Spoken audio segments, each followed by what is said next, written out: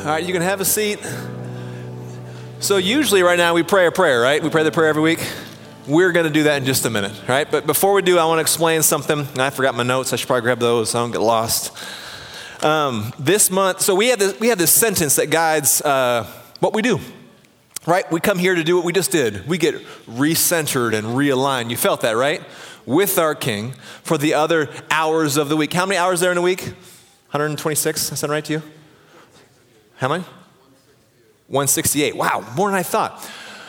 It's a long week, right? So we come here for one-ish, right? And there's 167 more. I was way off first service, Lyle. Thank you. So we come here to gather and then to go. So there's this sentence that we use to help guide us as we do that. And we want to be a people who are flourishing in love for God, love for neighbor, and love for the world. So real quick, just for me, flourishing. Sometimes when I think of something flourishing, I think of the end product. Does anyone else think about that? Like the flower is bloomed, it looks beautiful, right? But that's not what we're saying necessarily. We're flourishing. We're always in process, right? So we're always in the process of learning to love God, love our neighbor, which we say is people that we live with primarily, and love for the world. So we want to be a people who, for God to love the world, right? That he sent his only son, right? So the world will be saved through him. So this month, we want to pay special attention to that last portion, love for the world, all right? So there's this church. It is in Israel, slide 4. It's called the Church of, I want to say it right, the Pater Noster. You can't see it here, but if you were to walk the halls, you would see the prayer that we pray every week in 100 languages. And I guess if you go and sit in there and listen, you will hear the Lord's Prayer in every language you can think of. And people are just moved to hear the world praying the same prayer. Because we're one family under God, right? So we want to replicate that as best we can here. Because we want to be people who can see, who love the world like our King. So to start each service in Advent in both rooms, you're going to hear the prayer that we pray in a different language from someone who belongs to our church family. And then next week in the fellowship hall, you're going to see those prayers hanging. And we're going to move those to the top floor of the lighthouse. And you're also, some weeks, you'll hear the scripture being read in that same language. We hope what we're doing is we're tilling the soil of our hearts so we can love the world like Jesus does. So I'm going to have Bert come up, and Bert is going to pray in Dutch to kick us off. The Onze Vader, right? Is that how you say it? Onze Vader. So listen to the words. Then we're going to pray together in English. And then Bert is going to read the scripture, Matthew 24, 36 to 44 in Dutch as well. And then we'll read it, okay? Sound good? So let's pray. Shall we pray? Onze Vader, die in de hemel zijt, uw naam worden geheiligd. Uw koninkrijk kom, uw wil geschieden op de aarde zoals in de hemel. Geef ons heden ons dagelijks brood. En vergeef ons onze schulden, zoals wij ook onze schuldenaars vergeven. En leid ons niet in verzoeking, maar verlos ons van de boze. Want van u is het koninkrijk en de kracht en de heerlijkheid in de eeuwigheid. Amen. All right, would you pray? If you don't know the words, they'll be on the screen. Our Father, who art in heaven, hallowed be thy name. Thy kingdom come, thy will be done, on earth as it is in heaven. Give us this day our daily bread, and forgive us our sins, as we forgive those who sin against us. And lead us not into temptation, but deliver us from evil. For thine is the kingdom, and the power, and the glory forever. Amen. Amen. All right, now we're going to read. If you want to follow along, you can. Page, let's see, 982, 36 through 44. Let's see if you can track with Bert. As she reads, then I'll read it next, okay? Okay, I'm going to read from Matthäus 24, vers 36 tot 44. Maar die dag en dat uur is aan niemand bekend. Ook aan de engelen in de hemel niet, maar alleen aan mijn Vader. Zoals in de dagen van Noach waren, zo zal de komst van de Zoon des Mensen zijn. Want zoals ze bezig waren in de dagen voor de zonvloed met eten, drinken, trouwen en een huwelijk geven, tot op de dag waarop Noach de ark binnenging, en het niet merkten dat de zonvloed kwam en hen alleen allemaal weggenomen had. Zo zal ook de zoon van de zoon des mensen zijn. Dan zullen er 2 op de akker zijn, en 1 zal aangenomen en de andere zal achtergelaten worden. Er zullen 2 vrouwen malen met de molen, en 1 zal aangenomen en de andere zal achtergelaten worden. Wees dan waakzaam, want u weet niet op welke minuut uw Heere zal komen. Maar weet dit, dat de Heer des huis geweten had in welke nachtwaak die dief komen zou, hij waakzaam geweest zou zijn en niet in zijn huis zou hebben laten inbreken. Wees u ook daarom bereid, want op een uur waarop u het niet zou denken, zal de Zoon des Mensen komen. Amen. Yeah, we can ramp. I asked her to do that like last Tuesday. That's great. Thank you. She knew she was praying, but I asked her to read. So I was tracking with her when she said Noah. That helped me a little bit. All right, so I'm going to read the passage. And so our plan today is, before I read it, I have a couple questions for you. I want you to think about it, okay? Because I think you'll recognize it. At least some of us will recognize it. But I want us to think a little differently about it today, okay? So they'll be on the screen here in just a moment. Can you give me slide number 5? So before I read it, think about these things. What if we're not left behind, we get to stay? What if we're not left behind, we get to stay? Next slide. As you listen, who's taken and who remains? All right? You ready? And I'm going to ask you to discuss with the person next to you. And then we'll see if I ask you to speak or not. I'm not sure. All right. Matthew 24, 36 through 44. No one knows about that day or hour, not even the angels in heaven nor the Son, that's Jesus, but only the Father. As it was in the days of Noah, so it will be at the coming of the Son of Man, Jesus.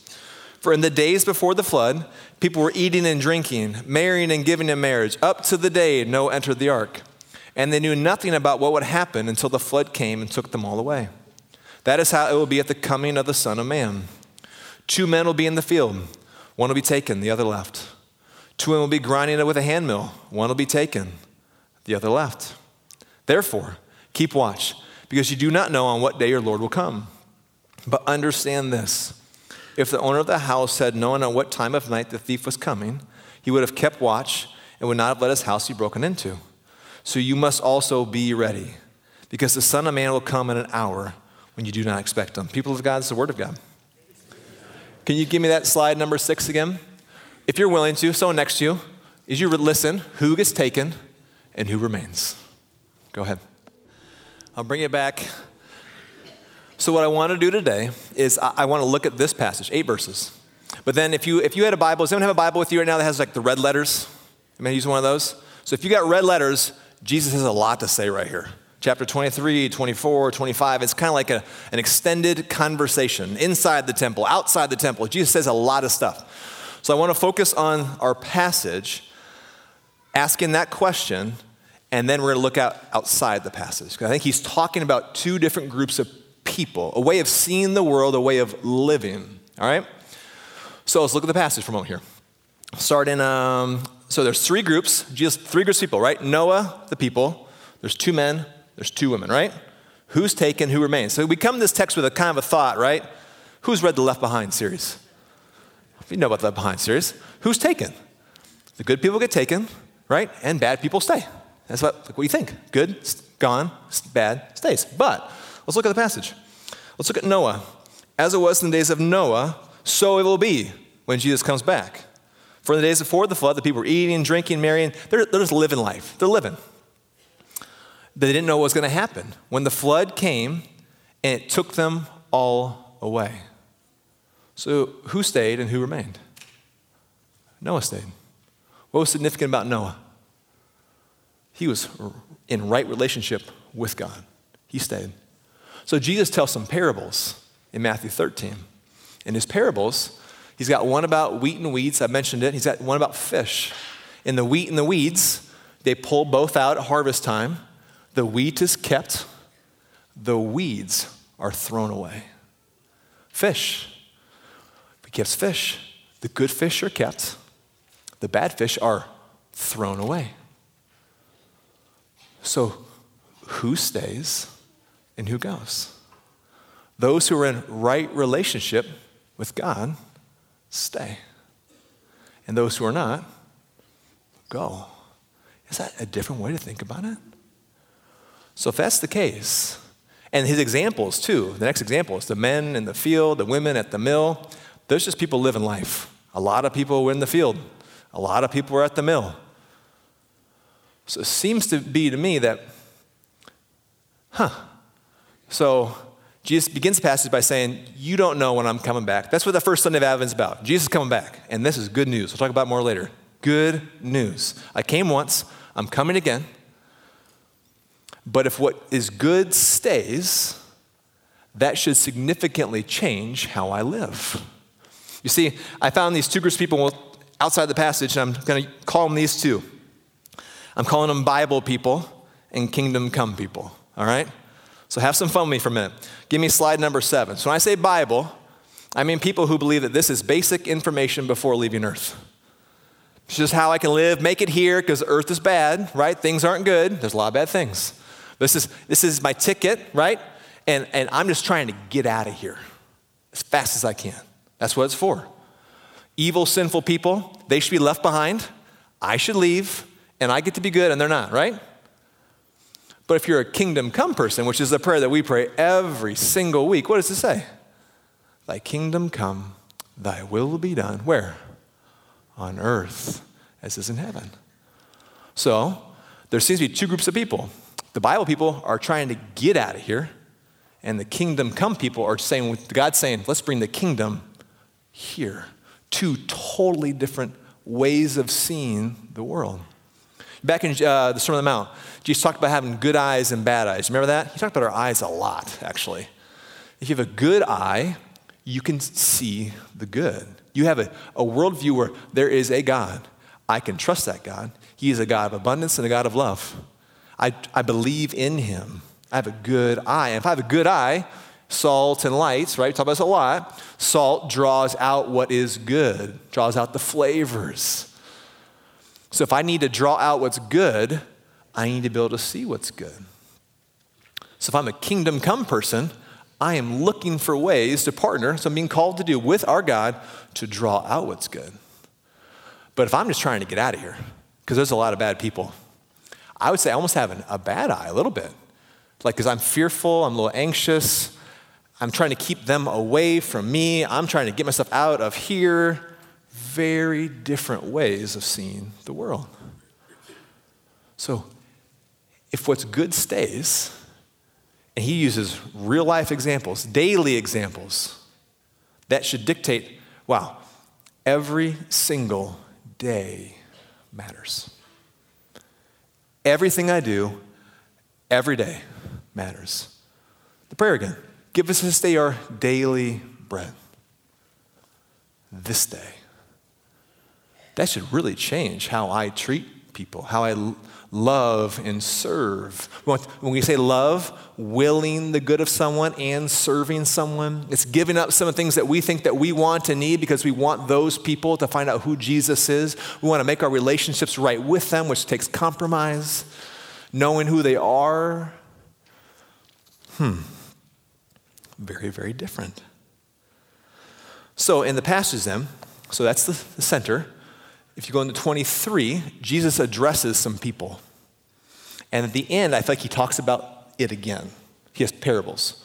So I want to look at what happens in chapter 23. He has 7 woes. Then he has 3 groups of people, and he has 3 parables. And it seems to me the parables should dictate how we now live. So in chapter 23, if you want to follow along, you can. There are 7 woes. Jesus is talking to the priesthood, the people who are supposed to be bringing the kingdom. They've been charged with letting people know who God is and what he is like and what it means to be a part of that family. Very beginning, you are blessed. You're supposed to go be a blessing. Go be salt. Go be light. Grow my kingdom. Be creative. Work with me. They're supposed to be doing that. But Jesus is saying, you are not. And actually, Isaiah, which is a prophet, has 6 woes. Jesus adds a 7th woe. But if I could summarize them, this is what he has to say about these people who are supposed to be ushering in the kingdom and people and loving people, sharing who God is. This is what he has to say. People want to enter the kingdom, but the door is closed. So people cannot even get into the temple. You will not let them in. In Deuteronomy, it says that the Lord's portion is his people. His people are his portion. That's who he values. That's what he treasures. And God, for God so loved the world. So he loves everyone. But the priests are not welcoming them in to know who he is. Second thing he has to say, once someone does turn, once someone does, hey, I think I do want to follow this God, they're being shackled by expectations and religiosity, sin management, as we've been calling it, doing the right things. Since they're not even get to live in the kingdom, they feel like they're failing all the time. Next thing he says, woe to you, because your words mean nothing. They've built in loopholes in all their systems, so they continue to be wealthy and affluent and do more stuff they want to do while keeping people down. They have loopholes in all of the language to help them do what they want to do. Fourth one, they care so much about keeping the rules that they're not actually doing anything for anyone. So his example is about tithing. He's like, people are giving. We should give. Right? We sing a song here, it's a doxology, praise God from whom all blessings flow, right? You believe in God, you believe all these things are good gifts, right? You should be generous, but not just with your resources, Jesus says. Because what you're doing, you're generous with your resources, but you're not practicing justice and mercy and faithfulness. And justice in the Bible, justice and righteousness are oftentimes paired. It's because justice restores and righteousness is right relationships. So yes, you should be generous, but you need to be restoring right relationships with people. That's justice and righteousness, and you're not doing that. You're missing it. So woe to you. Next one. They're so consumed by what people see, they've forgotten what's inside. Remember the iceberg last couple weeks? The me that no one sees but is me, what's below the surface. And Jesus kind of says his example is about cleaning a dish. He's like, no, I mean, dishes, kitchen 101. If you clean the inside of the dish, what happens to the outside? It gets cleaned as well, but you're just cleaning the outside. You're not caring about the inside. And the final woe that he adds in there, essentially, is that you think you're better than everyone. They have a self-righteous attitude towards everyone. Says not the way of the kingdom. And that is not why I came. So back to the beginning. So there's we're not trying to get out of here. We're trying to bring the kingdom here. There's 2 groups of people. And it dictates how we live. He's saying, woe to you if that's how you treat people. That is not what you're supposed to do.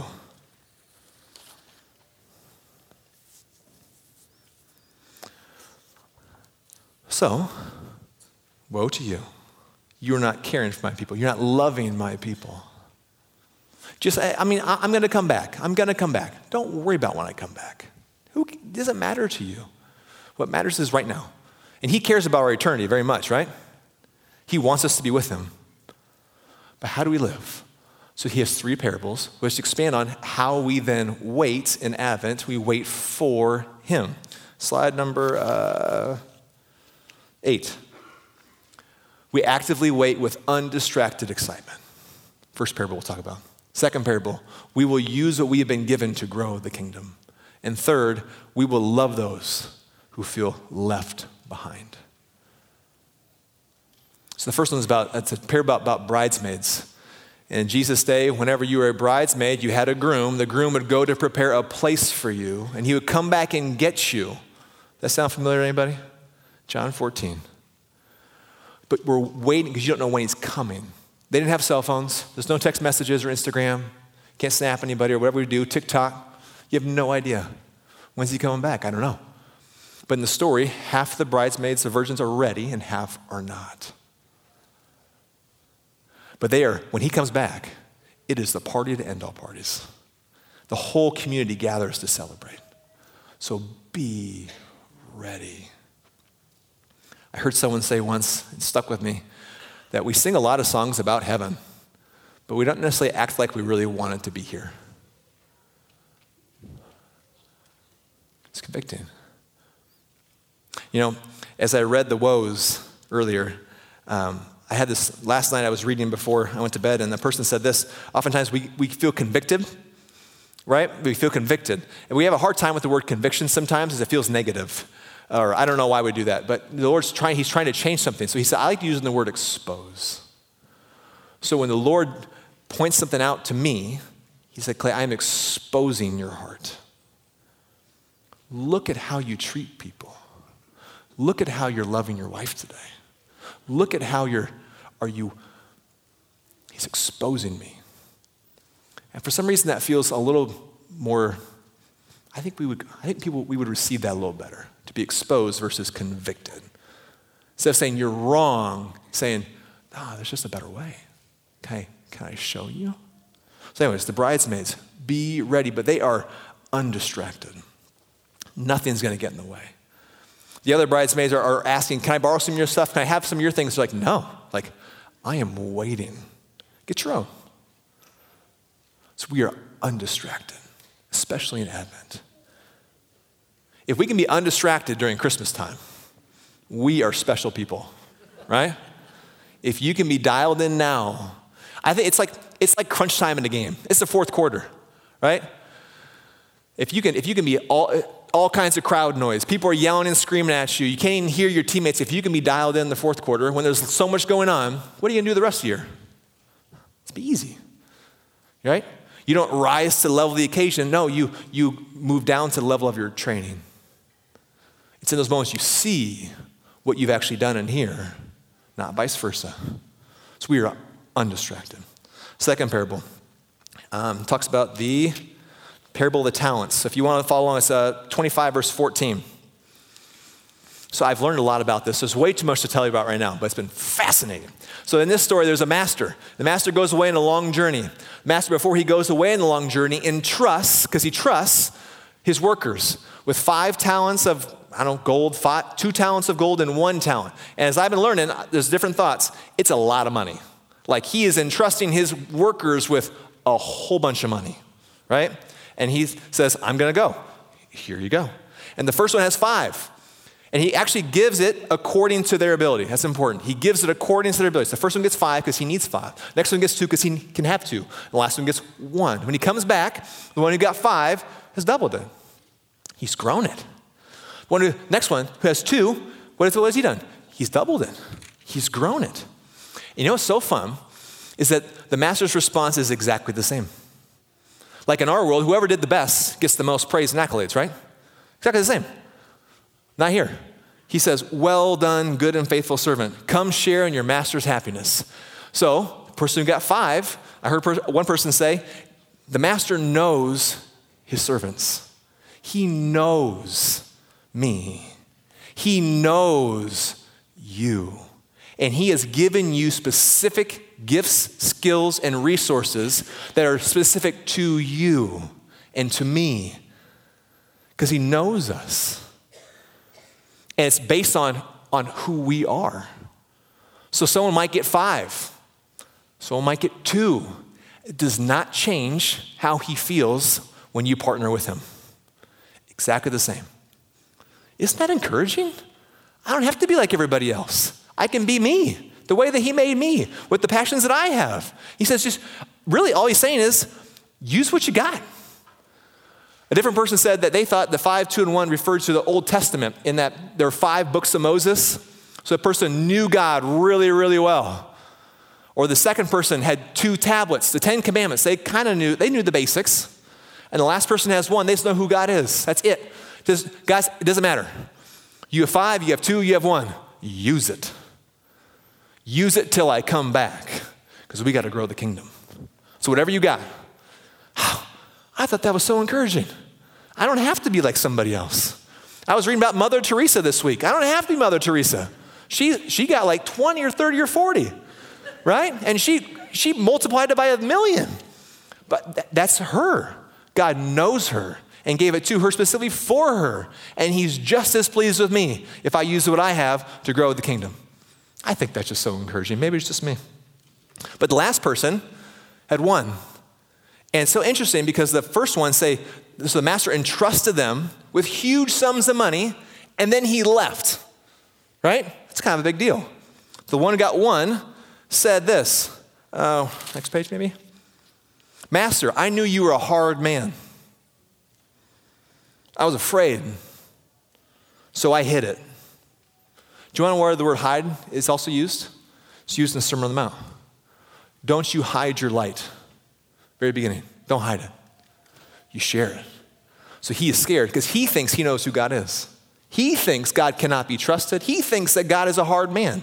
There's nothing in the story that would lead us to believe that is God's character, who he is. He just thinks that. So he hides it. And he doesn't grow it. At that point in time, the Lord says, then be gone. You're not part of the kingdom, which is a hard word. I'm not sure what to do with that all the way all the time. That's what it says. So you partner with what you got. And I'm so encouraged by that. The last one, end time again, sheep and goats. When the Son of Man comes, he's talking about the end, which Jesus says, it doesn't matter when I come. I want you to think about how you live. And we're going to go back to those Pharisees or the Sadducees in a minute. When I come back, I'm going to gather all the nations, and I'm going to separate the sheep from the goats. How does he separate them? Based on how they loved each other. So perhaps Jesus is almost quoting Ezekiel 34 right here. Because in Ezekiel 34, Ezekiel is rebuking the people of God in that day. Listen to what Ezekiel had to say. Ezekiel said, woe, woe. We talk about the woes. Woe to the kings, the leaders, who take care only of themselves. You eat the finest foods, and you care only about yourselves. You have not strengthened the weak. You have not healed the sick or bound up the injured. You have not brought back the strays or searched for the lost in general. You ruled them harshly and brutally. Because of you, they were scattered and left to wild animals. So I will be against those shepherds. And so I will search for my sheep. I will rescue them. I will bring them out from all the nations. I will bring them to my land. I will provide for them. I will tend to them. I will find the lost. And to those who left them, I'll provide justice.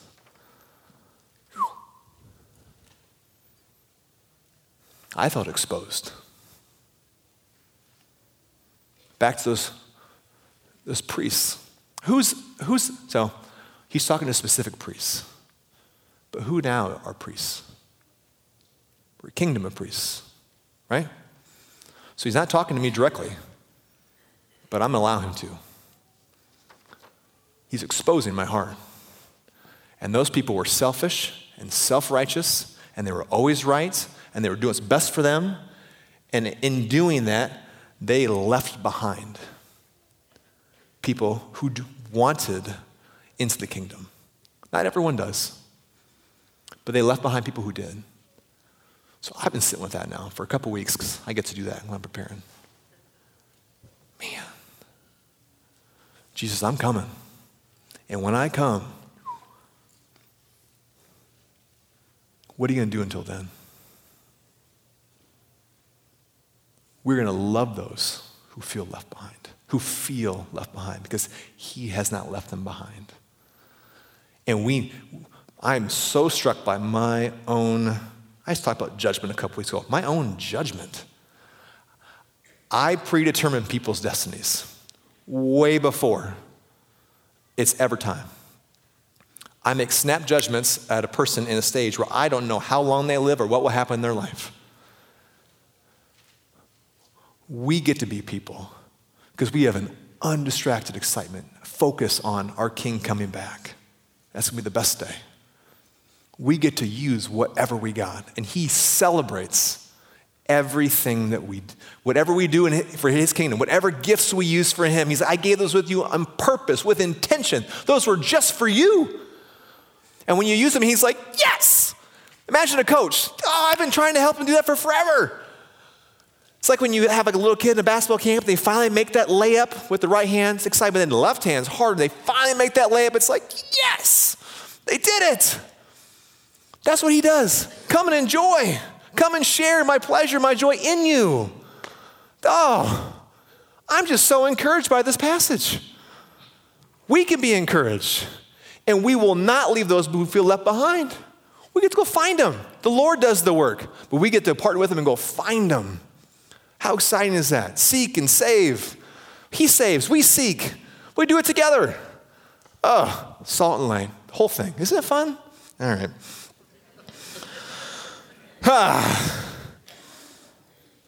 What if we're not left behind? We get to stay. What's formed in us gets to stay. And then the people that we love as we partner with our God, they get to stay. Let's do that. Yeah?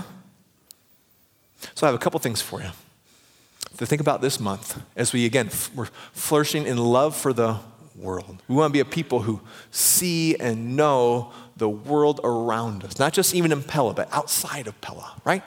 Pella's great. We had family in town, they're like, man, Pella is incredible.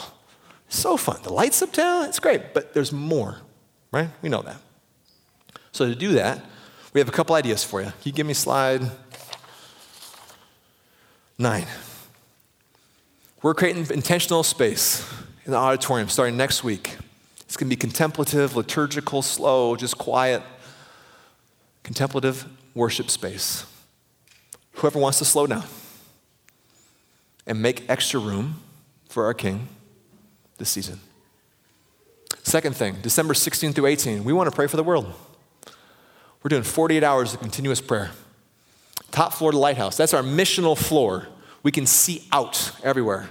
And we are going to have guides and ways you can pray. We're going to pray for the whole world. You'll be invited to that, just so you know. There's a class that goes on at Central College. Matt Deal, we had a table right back there, probably after church. It's called God's Heart for the Nations. It's in January. You can go and hear what God is doing around the world. And he is doing some stuff. Whenever I think about God being on the move, I think of Aslan from the Lioness and Wardrobe. Aslan is on the move. You know what I mean? No, I was reading C.S. Lewis. And also, our partner Many Hands is expanding what they're doing. So they've been serving and loving and living with people in Haiti. People in Haiti have moved over to the Bahamas. Disasters, all kinds of stuff. So they are expanding their ministry to go and partner with them in the Bahamas. And there's 2 trips in February and March, and you're invited. So think about it. Invite the band up and I'll pray.